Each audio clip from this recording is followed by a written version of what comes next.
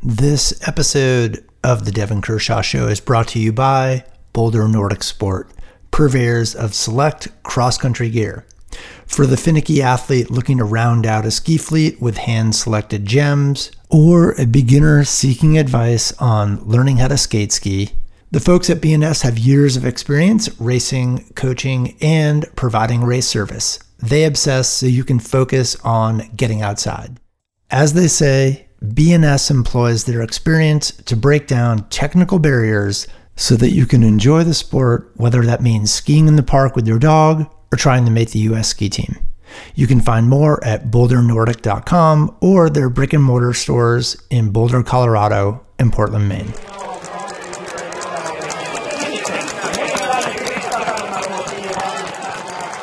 This is Jason Albert, and you are listening to The Devon Kershaw Show from Faster Skier. This is our wrap-up after a 3-race series in Falun, Sweden. Friday saw a historic result when Jessie Diggins won a 10K individual skate against the formidable Therese Johaug of Norway. We'll get Devon's thoughts on that performance, and we'll discuss the mass starts on Saturday and the classic sprint that went down today, Sunday. We do have a lot to discuss, skiing-wise. It is a big weekend. It was a huge weekend, and there was actually there's quite a lot of news to cover, honestly. I know. I was like, I feel in hindsight, I'm like, gosh, I should have called him every day, but here we are. Yeah, you know what, but who would have known that it would have been so newsworthy? This is true. Because I thought this was just going to be like a normal World Cup weekend, but with 3 races instead of 2. Oh, gotcha. Yep. But the storylines were deep. There was a lot of big, amazing news. Actually, if you're an American ski fan, this weekend was something to be celebrated, no question. But we'll get to that. No, it was a lot of exciting racing, some controversy. I feel like every day had its storyline, so I'm looking forward to getting through it. Okay, so where do you want to start? I mean, it was holy shit. Yeah, it was a 3-day weekend, which I just assumed, right, like rolling into Thursday, I'm like, okay, ready for a sprint on Friday, but that was not the case. It was an interval start, skate on Friday, Saturday was a mass start classic, and a classic sprint today. Maybe it sounds a little anticlimactic to start with something almost like the hugest news for the American ski fans first. But the women's 10K was such an exciting race. And there's a lot of different storylines for this. For me to see 3 Americans in the top 10 was huge. Seeing Sadie up there, like right off the plane, no racing. You know, she's studying for her CPA exams, and she took a fairly big break from the World Cup. Flew right in all the way from Alaska to Sweden and gets herself into the top 10 in her first chance she gets. That's huge. Rosie's been great all year. But of course, the biggest story is Jessie Diggins had, in my humble opinion, the best race of her entire career on a championship style course.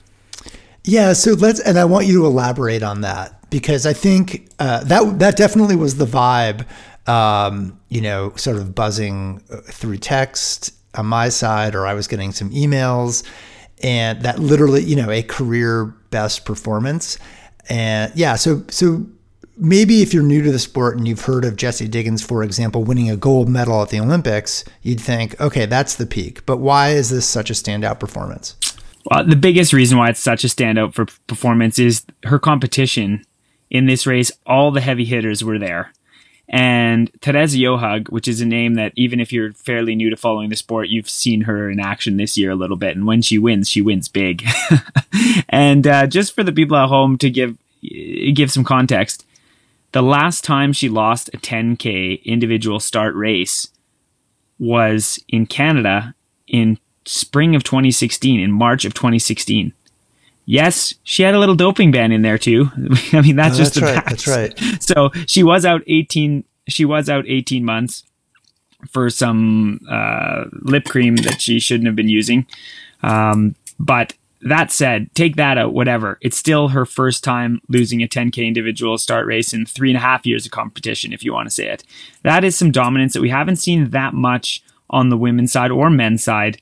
You see it every once in a while. Well, you see it with Johannes Klæbo in classic sprinting. We'll get to that. But Marit Bjørgen comes to mind. Marit Bjørgen is a Norwegian athlete. She retired not that long ago, and she retired as the best. Well, she's won the most Olympic gold medals ever in winter sport, and is it's not even a question. I don't know why I even hesitated. She's the best cross-country skier that's ever lived. So aside from Marit Bjørgen, right now, actively, Therese Johaug is the best female cross-country skier on the circuit. And Falun is also an interesting course in the sense that, especially the individual course where they used Murderbakken, like the whole big hill in the back there, people that followed at home, that's where you saw people really struggling to get up to the top of the course. They didn't use it in the classic races, but they did use it in the skate races on Friday. And it's an honest course. It's a championship course. And that's the other thing that really impressed me with Jessie. Jessie's won races. You're right. She's won the Olympics in a team sprint. She's won the World Championships in a team sprint. She's also won a number of World Cups. She's medaled in the World Championships individually in the 10K skate. So maybe here in Falun. Yeah, in Falun, exactly. Although that was a gift because it wasn't the same conditions for everybody. That said, Jessie was right in the mix with bad conditions along with the rest of them that had bad conditions. But the Norwegian women, that was the last time the Norwegians had bad skis, was that race there. But anyway, the fact of the matter is, to beat someone like Therese Johaug on a course that is so stout, like the Falun course is for the individual start races, puts it at the best, the best individual performance I've ever seen Jessie do. Her technique was on point. She was hop skating the hills like I've never seen her do before. Of course, we've all come to expect, and I've talked at great lengths of how great she is descending. And Falun is good for someone that descends well. There's a lot of sketchy corners, to be perfectly honest, at the bottom of fairly fast downhills where you're going 50, 60k an hour. And then at the bottom, you have these tight corners a lot of the times, which plays to Jessie's favor. But the fact of the matter is, Murderbakken, the big hills on the backside of that 5K, that is Therese Johaug's terrain, and that's why Therese Johaug's put on real shows in the Falun venue before. And for Jessie Diggins to beat her like she did, that is amazing. And the other thing too, you and I have talked a little bit about it, maybe off air, but with the World Championships coming up, I was like, Jessie's been really strong, but she hasn't had to meet the Norwegians much this year because the Norwegians and the Swedes, they chose to sit out some races, and we saw in the Tour de Ski that as good as Ebba Andersson was, she wasn't prepared for the altitude in Val Muster, and that cost her Tour de Ski, at least to threaten for the win there, because she raced horrible early in the Tour de Ski in late December or early January. Sorry, so maybe there was some question marks, but I was like, yeah, Jessie should come away with one individual medal at the World Championships in Obertsdorf. But after the performance I saw Friday, it's allowed to dream of gold. Although you know how pissed Therese is after that, but still, it's allowed to dream of gold because how she performed in that 10K skate on such a stout course with very fair conditions. It was cold, perfect grooming, dry snow, easy waxing. So it's not like the Americans had way better skis than the Norwegians or anything. That was as fair as it gets. And she comes away with the win. This is huge. Yeah. So one last thing I wanted you to talk about contextually as an athlete, is Jessie was the 31st starter and Johaug was the 57th starter. So, I think on paper, we'd like to think, and in reality, we'd like to think that Johaug has the benefit of all of Diggins's splits, which were pretty profoundly fast throughout this race. I was expecting when I saw Jessie lay down those times, I was like, okay, well, Johaug's going to have these splits. Maybe she'll pip her by like 5 or 10 seconds. Again, this is like before the race has even really started or Diggins has finished. And I'm just thinking about the pedigree of Johaug and how she just dominates. How much of that speaks to Jessie's performance? I'm just curious about, I guess my question really is, as an athlete like Johaug, she wasn't able to close that gap, knowing the gap the entire time. Yeah, and I think you point out such a great observation too, Jason, is Therese did have the benefit of all the information and still couldn't get it done on a championship course. And we do have to say it's like 1 out of 100 times. If you haven't lost a 10K individual start in five odd years, or just under 5 years, then you're pretty good in the 10K individual start. So we have to say that. But you know what? The fact of the matter is she did have all that information. She was motivated. And if there's one team that has amazing support out on the course as far as staff and splits, and they have those splits dialed. I mean, Therese is getting information all over that 5K course, and she's not able to close it down. And I think the thing that really impressed me the most was seeing how Diggins was attacking the course, especially in the steeper terrain. So that I call it the backside, but let's say from 3 odd K up, or maybe a little further, 3.25 upwards. You kind of climb from just above the stadium, and then you climb to the top of this hill, which is called Murderbacken, which just means murder hill in Swedish. And it's a grunt, like it's a real grunt. And especially by the end, it really kicks up, and you can see people coming undone there. And Jessie looked so solid in all terrain on Friday. And yeah, it was one of those rare performances you see a true champion throw down every once in a while. And yeah, I mean, I'm not Jessie, but I followed Jessie's career a long time. I raced with Jessie on the World Cup for many, many, many years. And the way she skied, regardless that she beat Therese, although that is the story. I mean, let's be honest. It was a beautiful performance up and down on the flats everywhere. Jessie was having a great day. And also one funny thing, I mean, we talked to Hutchinson about this, which is actually pretty funny. But I think it's interesting because Therese Johaug also is a huge proponent of altitude training.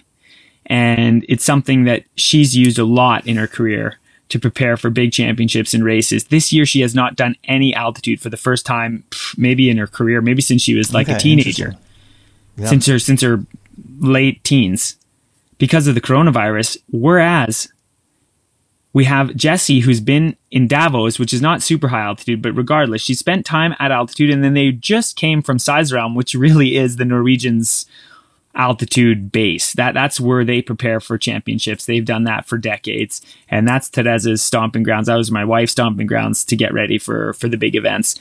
And Jessie's doing that and has the benefit to keep doing this ahead of the World Championships, and Therese doesn't. Therese is coming back to Norway, sea level.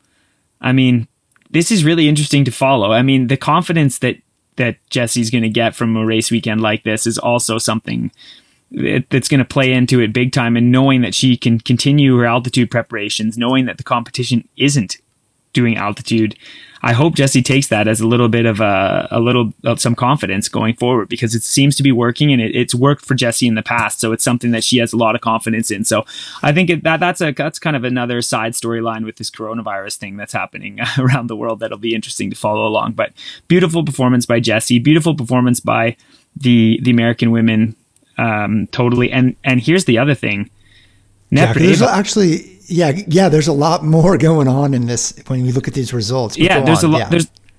There is a lot more. Yeah, there is a lot more. So you have Serena, who is came out of nowhere to be a phenom here in the World Cup this season. She was second in Ruka, a young Russian athlete, and she's injured. She's out and she's injured right now. So we're not seeing her race, and we're not sure what her form's going to be when the World Championships come around. Can she get herself back in shape and healthy by then? It's hard to know. Neprayeva, one of the biggest names in female skiing, goes down, falls, breaks her hand. So she's getting surgery back in Russia. Yeah, she's getting surgery, and the World Championships is coming quickly. And regardless, if she comes back for the World Championships, let's say, this is not what you do not want to be breaking your hand this close to the World Championship. So you have Serena, who's out. You have Neprayeva, who's out. Stupak is maintaining a very high level, and she had some great races this weekend that we'll get back to. But now Russia's lost 2 of their 3 best female skiers. And the U.S. has been so amazing all year long this year, as we've talked about. The coming out of Rosie Brennan has just been amazing, which continues. She's still all over the top 10. And Sadie back in Hungary, and Jessie is in the yellow bib and now really stomped down that she's in the yellow bib by beating someone that many thought would be unbeatable, at least this year, especially in a race like that where there was just no excuses. This is great for the confidence. And I mean, the American women are looking really good to finally take that step onto the podium in the relay. And if they do that, just think about this for a second. Let's give ourselves a second to dream. Oh, yeah, I wasn't even thinking about the relay. Yeah. If Jessie Diggins can take an individual medal at the World Championships, win a medal in the relay, win the Tour de Ski, and then take home the overall globe, this is a season I don't think any American ski fan could have ever imagined possible. So, and the fact that we're talking about this, I think it's so exciting. And I think, again, I know we sing the praises of the staff of the U.S. team, but also the athletes that make this happen. Like we said, mentoring the young athletes that are up and coming. Success breeds success, and the Americans have figured it out, and it's really wonderful to see. And it's been so fun to cheer on and follow along. Okay, so we have a lot to cover today. So I want to get to Sweden and Canada in this specific race. Just a couple. Absolutely. Yeah, a couple of quick comments. You know, Frida Karlsson back in 13th. Yeah, she a minute 18 off the pace. Yeah, she fell apart a bit out there, and she said it herself that she started okay, and then the wheels just kind of fell off. She's still not back to where she needs to be after her chin-up incident in the Tour de Ski. So, I mean, I laugh about it because it's just so ridiculous that even happened. But the fact of the matter is, she's not quite back in top form, but you got to think that Frida Karlsson will have this figured out by the championship. I thought it was a great race by Ebba Andersson. You know, she's only 14 seconds down off Diggins. That's a great race. I mean, I know Ebba Andersson's a name that we see all over the medals. I mean, I think she was her 21st podium on the World Cup or something, and she's a young athlete. So this is something that is, she's obviously not just the future of cross-country skiing. She's arrived as a big name and big star. Sandrine Brown, amazing race. Yeah, Sandrine, but before we get to Canada, one quick thing, because I know she's recovering from COVID, if not recovered. Charlotte Kalla, you know, individual start skates are kind of her jam. Yeah. Back in 18th, have we seen, I mean, do you think she'll be able to pull it together for a race or two at World Champs? I think the best we can hope for Charlotte Kalla, sadly, is that she can put together the relay performances that we've seen out of Charlotte Kalla in the past. I think I was so bullish on Kalla after Lahti when she was 7th in the skiathlon. And I'm like, man, she's coming into Falun. The course is perfect. It's cold. It's like absolutely perfect conditions. Kalla's going to crush this 10K skate. And she came out a little flat. But you know what? She also hasn't been racing a whole lot, like you said, recovering from COVID-19 that she contracted just before the season started in early November. So maybe she's still just a little up and down. Maybe she's missing some races in her legs. But I agree with you. It was shocking, actually, to see Charlotte so far back, especially after such a great skiathlon the week before in Lahti. So that was surprising. Okay, and lastly, you know, let's definitely sing some praises for Canada. Sandrine Brown in 23rd. We'll talk about that. And not far back in 36th in this race is Catherine Stewart-Jones, and her name will come up again later on when we discuss the sprint. Oh, yeah. But a big weekend, I think, for Canada. No, it was a great weekend for the Canadian women's program. Absolutely. And I think Sandrine also had a lot of struggles early in the season here, as a lot of the Canadians did, but maybe Sandrine more than most. And the fact of the matter is now that she's put together 2 career races back to back. That's right. This bodes so well, and the confidence is flying high. Again, Sandrine was also looking pretty good technically, and held a good pace through the whole course. This is great. I mean, skating is her jam. That's what she's strongest in.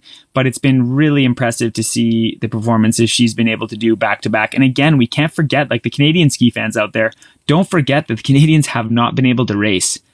So doing little time trials with your club or with your training center in Mont Saint Anne or in Canmore or Thunder Bay or whatever, I mean, these are not races, people. This is not the World Cup, and you're competing against people that have been either on the OPA, Norwegian Cup races, or Swedish Cup races, Finnish Cup races, that kind of thing, or the World Cup itself. So, you know, of course, you're going to be a little rusty. And I think Sandrine just had a wonderful, wonderful race. Catherine, in the skate race, maybe she would have been a little disappointed, but the fact of the matter is, Catherine's technique has changed completely, and I don't need to sing the praises too much of her coach either, but because I know him so well. So it's again kind of like cheering on the home crowd. But Eric Broughton, the young Norwegian that is manning is the head coach of the Canadian team right now, has done a wonderful job with Catherine. I actually can't believe it. Like, watching the race, especially in classic, like, I don't recognize how Catherine's skiing. I've never seen her ski like this, not even close. So the fact that you're able to make changes like that technically in only a year is like pretty inspiring stuff. So while the skate race was, 36 is not a bad day. Oh my God, absolutely not. To start the weekend, better things came later for Catherine, but it is exciting, and it's great to see some confidence out of the Canadian women, and it's great to see them be supported like that. So it was awesome.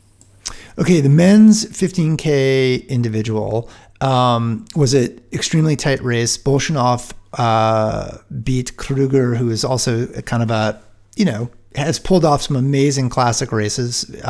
Speaking of which, like in the skiathlon, he's an Olympic champ.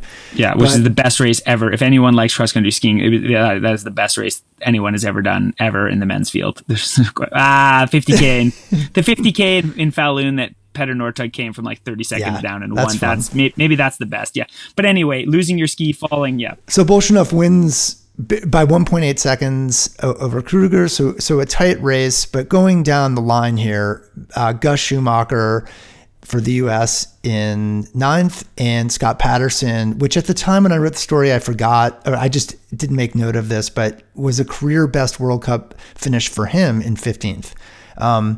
Not to be fanboys here, but yeah, kind of an exciting day. We're going to be fanboys. Okay. We are going to be fanboys here, because what Gus did, I mean, that's no question the best race of Gus's career. I mean, he's only 20, so his career is young. But it's not even close. You can't compare. Winning World Juniors ain't shit compared to the race he did on Friday.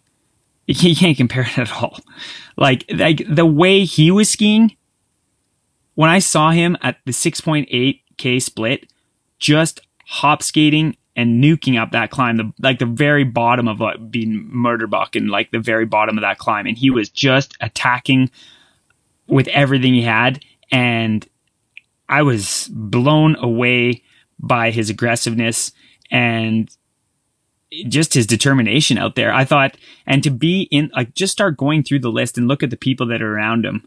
Gus Schumacher, first year senior, 9th in the Race of Truth, where you have to do it on your own, individual start.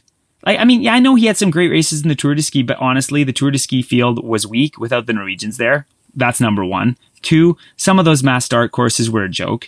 They're crawling. Like, people are not even attacking whatsoever. So, like, I don't put a whole lot of it. They're great results. Yeah. Sure. I mean, right. But there's some context. The context for me, who's raced a lot and been in the scene for a long time, it's like, whatever. Those are just kind of like bingo in some ways. But that 9th place in Falun, dude, he's one to watch. We said that. We've been saying that already. Everyone that knows skiing knows that. But, like, this was a performance. This was a real breakthrough for real. His Tour de Ski performances were also breakthroughs, but nothing like this. This was a beautiful performance in how he was skiing too. And there's still work to do. That's the other fun thing, because if I want to get into the real nitpicky, I mean, as good as he was, as aggressive as he was, he had great rhythm, but like, if you really start digging down into his technique, I mean, like in skating, like there's a lot of hip movement. If you look at like how Bolshunov climbs, or how Klæbo climbs, or how, Schumacher climbs in offset, like the uphill technique. And then you look at Gus, like there's a lot of hip movement there for that guy. He can get a lot stronger and a lot more stable. And when he does, this is going to be podiums like in these events in skating, because if he's able to go top 10 with some small technical deficiencies that he's showing in a race that's that good, it's going to be scary. And Scott Patterson, again, I know we sang some praises the week before, which is great. It's great to see Scott. He's so shy and he's not one to talk, but he's a hardworking, he's a real Bruce Springsteen song, like kind of come to life. Like he's a really hardworking blue collar skier out there. And in that race as well, if you just look at all the guys around him, look at how close he was to some pretty huge names of the sport. And after his real breakthrough performances in Pyeongchang, it's been disappointing. What can you say? It's been super disappointing. And to see him come back at the right time like this, that was super inspiring to see. I thought it was kind of cool. It was really fun to see. And Bolshunov, I mean, he was pissed. I mean, God, he was super pissed at what happened in Lahti, and he said it himself. And he came down, and when he threw down the times that he was seeing and the way he was skiing, I'm like, there's no way he's going to crush this thing. He's going to win this race by so much. This is crazy. And the fact that Kruger and all the Norwegians were able to come back in that was what a race. I mean, I can't believe how at the level of Kruger and Johaug and those guys to be around him, because Bolshunov was a man on a mission, skied beautifully, and I mean, he won, but it wasn't by a whole lot. So there's a lot of guys in the 15K skate that are at a super high level. Okay, well, and this is just like looking at the time differentials, it is 1.8 seconds back to Kruger, but it balloons a bit when you think of maybe how the men's field can be so tight. 23 seconds back to Rota, Holland 25 seconds, and then Yakimushkin in fifth, 51 seconds. My question is that an indication necessarily about how dominant Bolshunov is, or maybe fine-tuning fitness for Norwegians, even though the Norwegians completely dominated the top 10? I mean, that's obviously evident. But do you give a Norwegian a chance of taking Bolshunov? In this event, in the 15K skate, absolutely. I give a lot of Norwegians a chance to take Bolshunov in the 15K skate at World Championships. But that said, Bolshunov's performance was outstanding, and how he delivered the race was outstanding. That said, the guys that were 2, 3, 4, Kruger, Rota, Holland, if you put Admundsen, who is 8th, which was a solid race by an under 23 athlete, but those 4 guys have been a notch above in all these Norwegian races when they haven't been traveling in the 15K skate. So these are the guys that are going to be contending for the hardware at the World Championships in Obertsdorf in not that long. So Kruger, Rota, they've been back and forth. They've been within like 1-2 seconds in a lot of 15K skates this year already, back home in Norway. So, I mean, there's not going to be that many surprises at the World Championships. That said, I think some other standout performances, or one more standout performance for me, was obviously Musgrave in 6th. Because, he had to drop out of the tour, struggling again. He's been last year was a fucking nightmare. So the fact that he turned it around and he's had some great races this year is awesome to see, but he still is kind of up and down.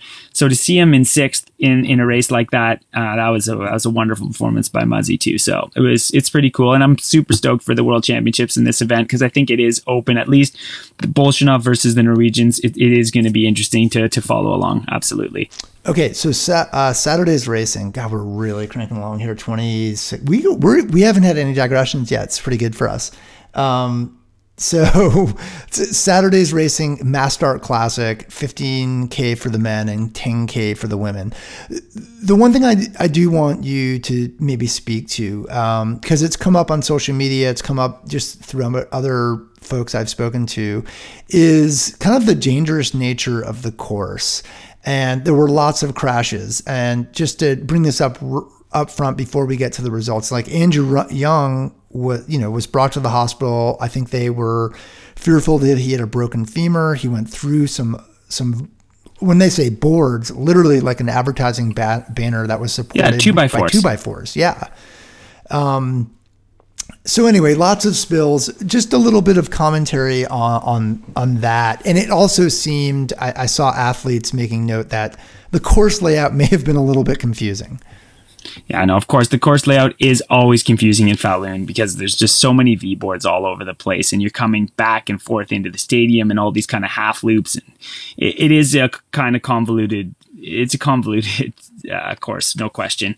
But the biggest problem with Falun is, one, it's just straight up dangerous for short mass starts when you don't use the high point of the course. So they're not going all the way to the top of Murderbach and that really steep long hill that we saw in the 15K skate the day before for the men. They're kind of cutting, like, I'll give it 2/3 of the way up, but it's probably not even. They're maybe going, 60% or 55 to 60% of the elevation gain that you can, which means that the races in Falun, if you have 15K mass starts in Falun, they end up being a joke, because you can't get away, especially in the men. The guys are too good. and it just becomes this giant pack. And that creates a huge problem in Falun because all the descents are high speed with these wacky corners at the bottom. So you're just nuking, going like over 60k an hour. And then at the bottom, you have these really sharp turns. Not all of them are banked that well either. And then you have these like sea of V-boards all over the place that make it really tight around some of these corners. And when you have a pack, which you're not used to seeing, if you have a pack of like 35 dudes nuking down these hills into these sharp, poorly banked corners with V-boards that are making it even tighter, it does become a dangerous event. And it was ridiculous to see on Saturday the amount of crashes. I mean, like Bolshunov went down twice, dude. Like, we'll come back to that, but the guy was a beast. The fact that he hit the deck twice and still won is like insane. But the fact that he hit the deck twice is ridiculous. And he wasn't alone. I mean, you had like Holland, who narrowly missed one, like just plowing into Bolshunov, one of the crashes Bolshunov had. He didn't fall, but he was like way out in the rhubarb and came back in. In the end, he was in a good position with the lap to go, and he just dropped out and said, like, this is stupid. World Championships is close. He's had some shoulder problems this year also, which is not good to have in a course in a race like that where there's so many thrills and spills. So he just said, this is too dangerous. This is stupid. I'm out. Andrew Young goes through the barriers at like 50k an hour and plows through, like you said, like, go back and watch that. Like, you know how strong a 2x4 is, and Young just goes like right through that thing. And the fact that and Volness too, just like he didn't go through, thank God, but like just gets like pinballed off that, falling. There's broken poles everywhere. It's just Falun. You got to make a harder course if you're going to have a 15k classic. And quite frankly, FIS, you shouldn't have 15k classics on courses like that. It has to be hard enough that you can get some distance and break people. Because if you're going to have this giant pack in a course that's poorly laid out for that style of event, then these are the kind of problems that can happen. And it was really sad to see Young. And again, now Young's in a similar situation as we mentioned, Nepriev or Sorina and stuff, like having some injuries that can he get back just to make the start line at World Championships? Probably, but that's not where his heart is. You know, he's been top 10 in 10K skate, 15K skates individual before, and there's other events for him as well at the World Championships that he was earmarking, and now it's just like going to be a win to get to the start line, which is stupid. So Falun, shame on you. FIS, shame on you. And the fact it was dangerous, and to see people injured like that, it's unnecessary, and they have to do something about this. They cannot run 15K mass starts on that course anymore. Well, so is this something that had you sort of really drilled down on it, you know, prior to the race? I mean, like, okay, what course what's the course layout in Falun? Okay, it's a mass start race with a lot of strong guys, you know, 15K. So not 30K or 50K to like break the thing apart, right? So it's 15K, as you say, like on a fairly moderate course. Is this something that you would have been... It's an easy course. Okay. It's an easy course, but would you have been like, there's going to be some carnage on this? Oh yeah. I've been that athlete. Multiple times in that exact event on that exact course. So what's the rationale? And we always talk about it. It's like, this is so sketchy. Well, what would be the rationale if you're the event organizer? Is it a function of, you know, camera angles, or what is it? I think it's inertia. Honestly, I think it's inertia. They've had this race multiple times on that exact course. Athletes have always complained that it's stupid, but now I've never seen it with -15 and tracks like that, like bulletproof conditions. Because usually when I'm racing that course, it's like kind of sucky or like slow or clister conditions at least. And you know, -15 in Falun that's something we haven't seen very much here, and that just adds to the mayhem. But yeah, no, athletes have complained about this course. We've complained about this course for years.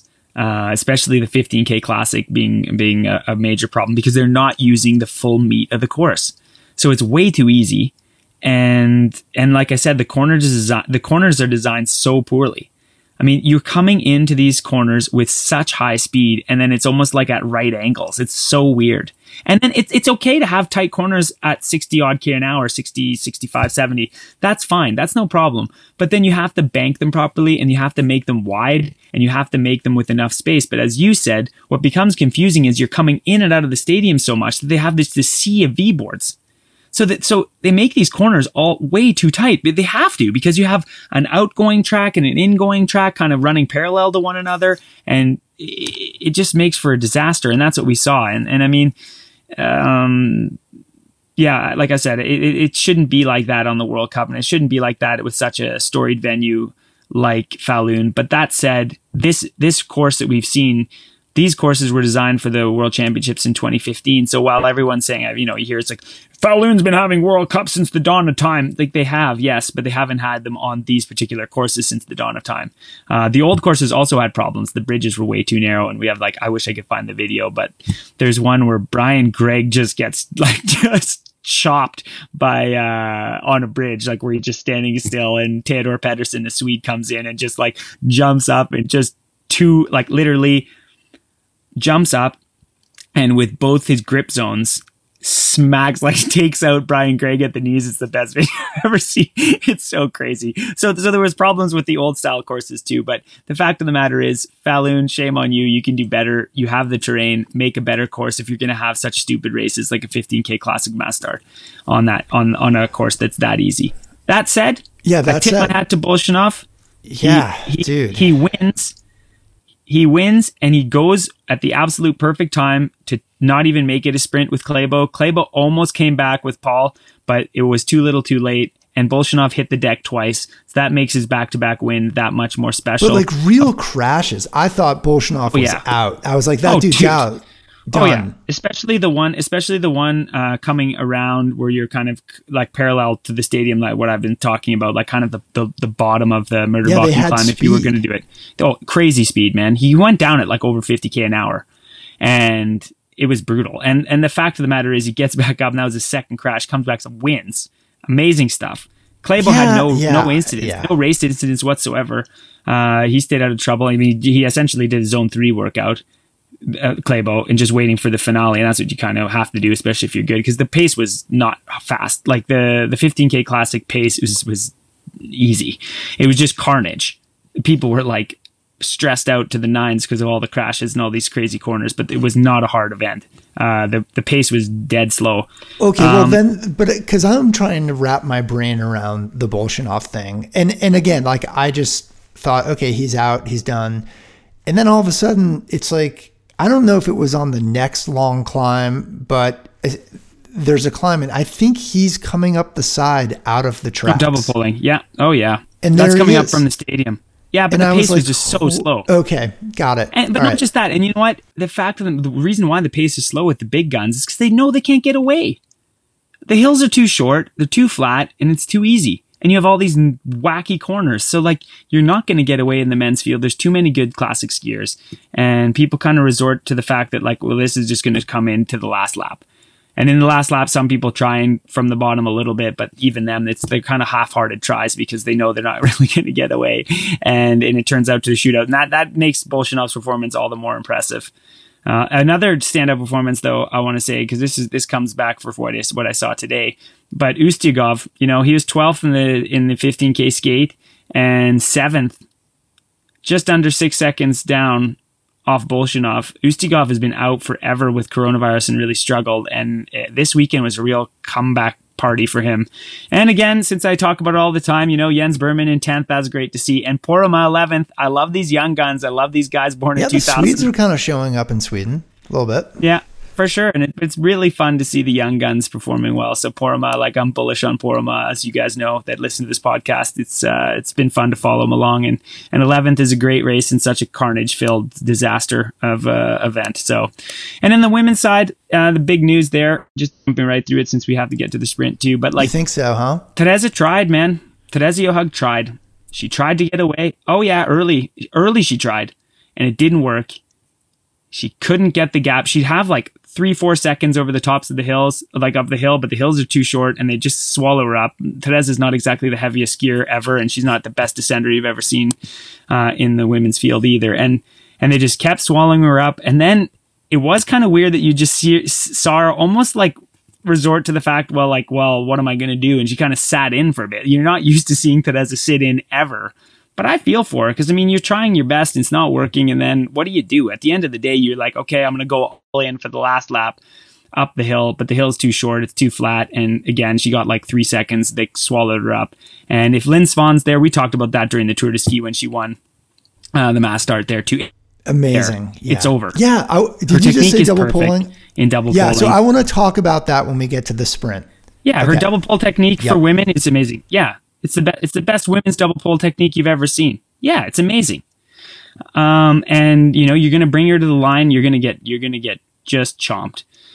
So Teresa, I actually thought she had quite a good sprint, if you want to be totally honest with you. I thought it was that she held on for third was impressive, because like Teresa is 5'1" and 105 pounds or something like that. She's not exactly built for speed there.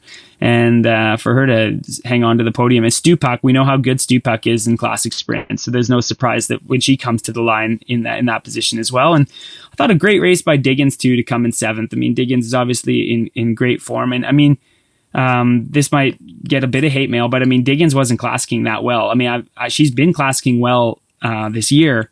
This was not one of those races that she looked good climbing. I mean, if you go back and you watch the races and you want to see Teresa, Linn Svahn, even Ebba Anderson, who took a crash late in the race on the climbing sections, and you see Diggins in comparison. Like Diggins just wasn't she wasn't diagonal striding at the level that we've seen her already this year, and she wasn't bad, but to be seventh in what I thought was a hubbub or like okay technical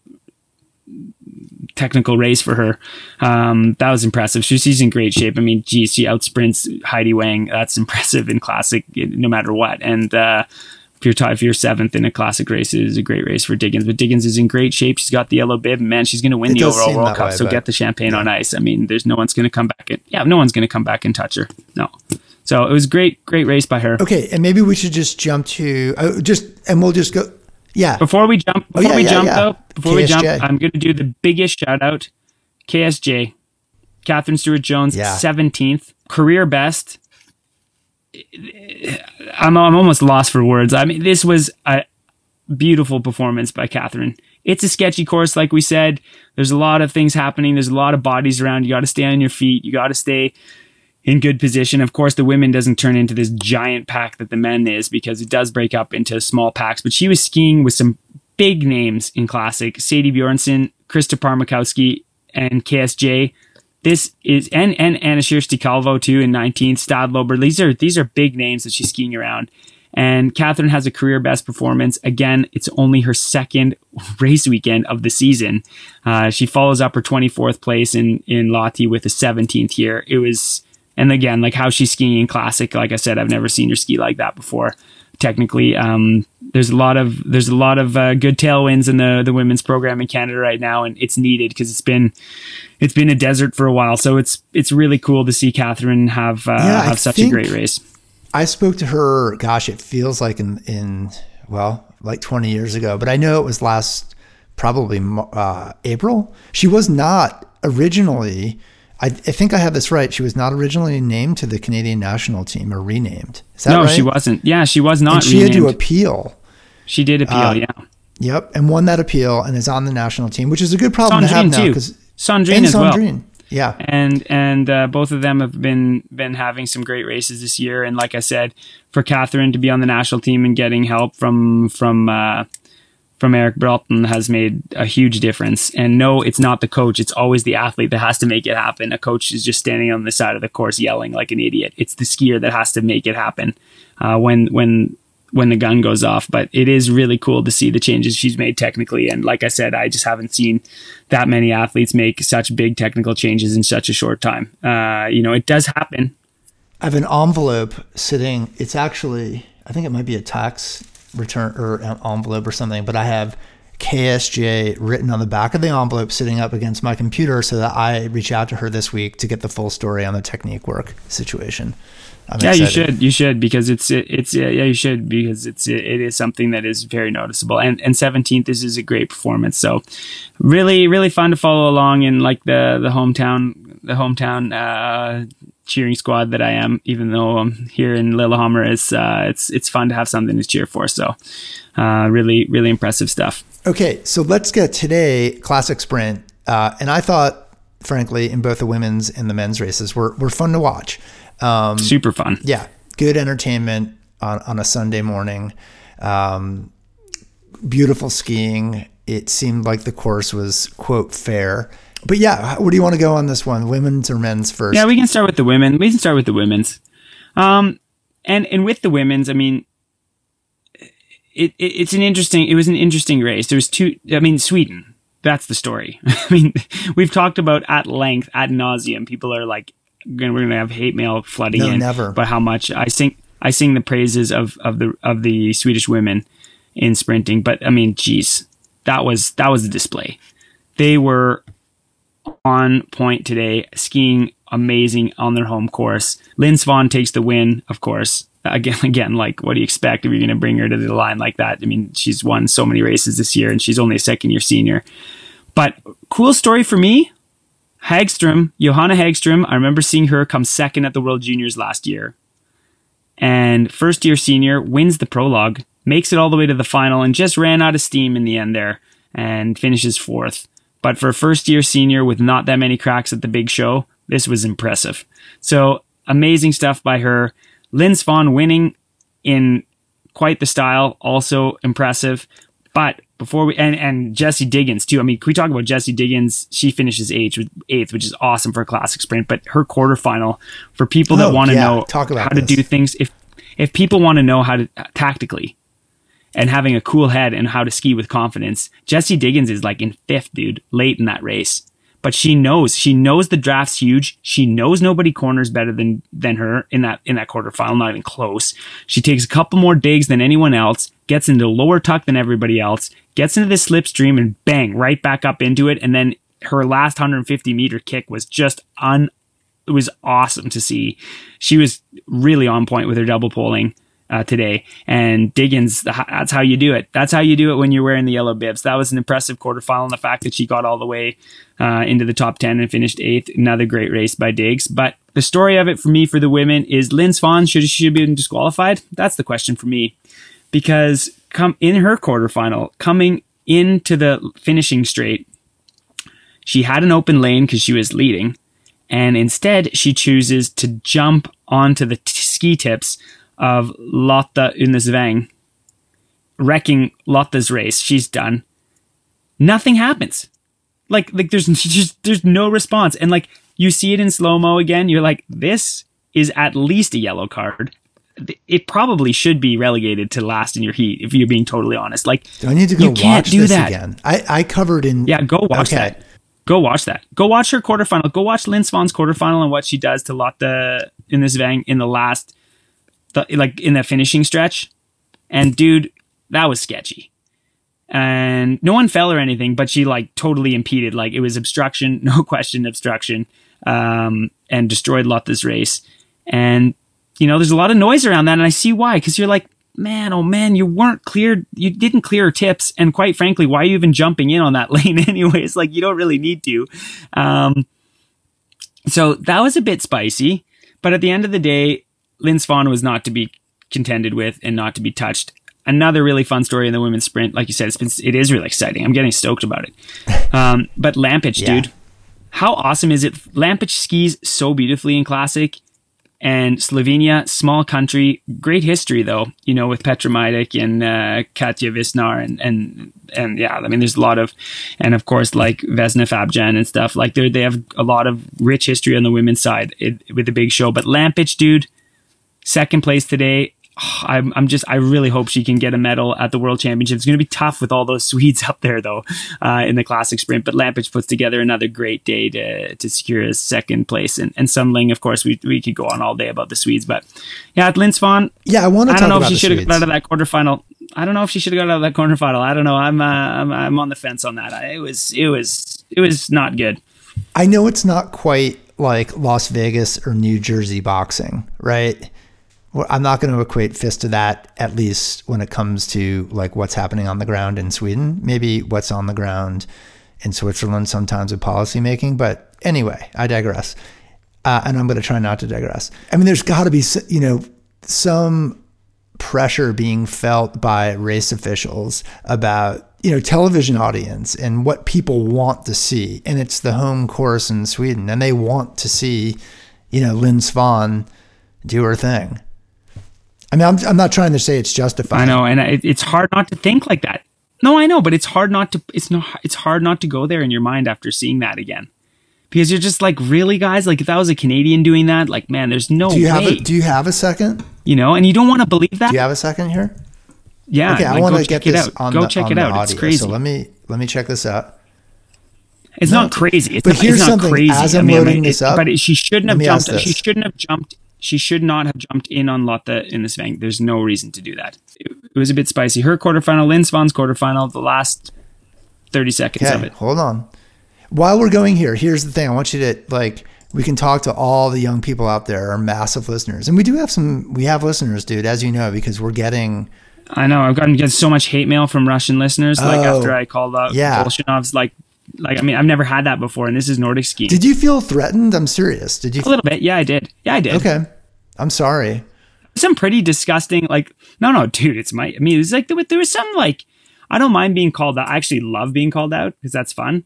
But it was, I don't know. I'm just not sure you would have seen the same reaction from, Swedish ski fans or Norwegian ski fans or Canadian ski fans, Canadians. Or if they would have seen, we're too nice. Of course, we're too nice. We don't follow skiing, I guess, is the big problem. But keep on talking. I'm watching. No, but it was. But she didn't. No, exactly. Here's my. But what I'm saying is, this young Norwegian woman didn't maybe swing her poles. No, she did not. But she was pissed. She was super pissed at the end. Or take Svahn out. No, or not even go up and chew her out or anything. But there's a lot less testosterone in a women's quarterfinal than there is in the end of a relay in the men's, the men's relay.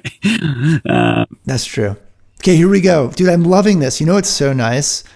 I'm watching it. It's beautiful. Sunshiny it's a beautiful day in Sweden. It's been the light. They killed it with the sunshine did its work. It was like sunset gold. Oh, it was gorgeous. It was gorgeous in Scandinavia today. I mean, here in Lillehammer too. It's been a whole week of birthdays for my two kids. So there she is. She's striding up that hill again. She's such a crusher. Oh yeah, she is.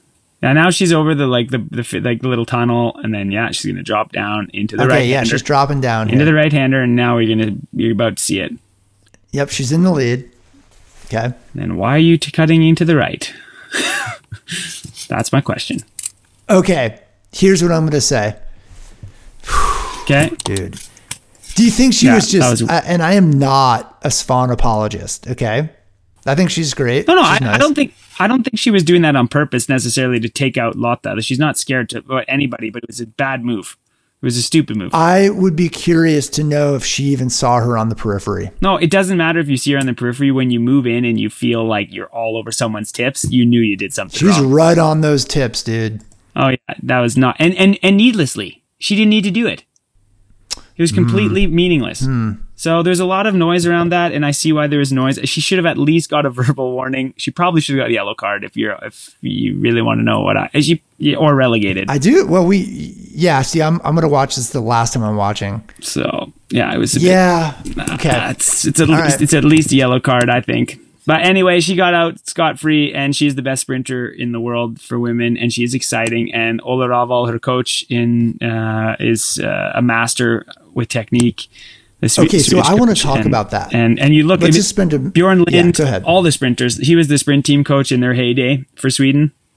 And I mean, you just look like Peter Larsson, Bjorn Lind, Tobias Fredriksson. I mean, they were really at a high level back then. Mats Fredriksson, Mats Larsson, sorry, not Matthias Fredriksson. He wasn't on the sprint team, of course. But no, man, he's a master with technique, and Linn Svahn is skiing absolutely beautifully.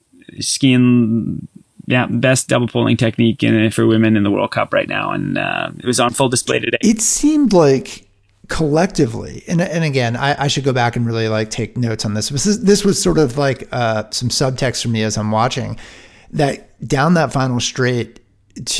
Each and every one of those Swedish skiers, although obviously their closeout was amazing.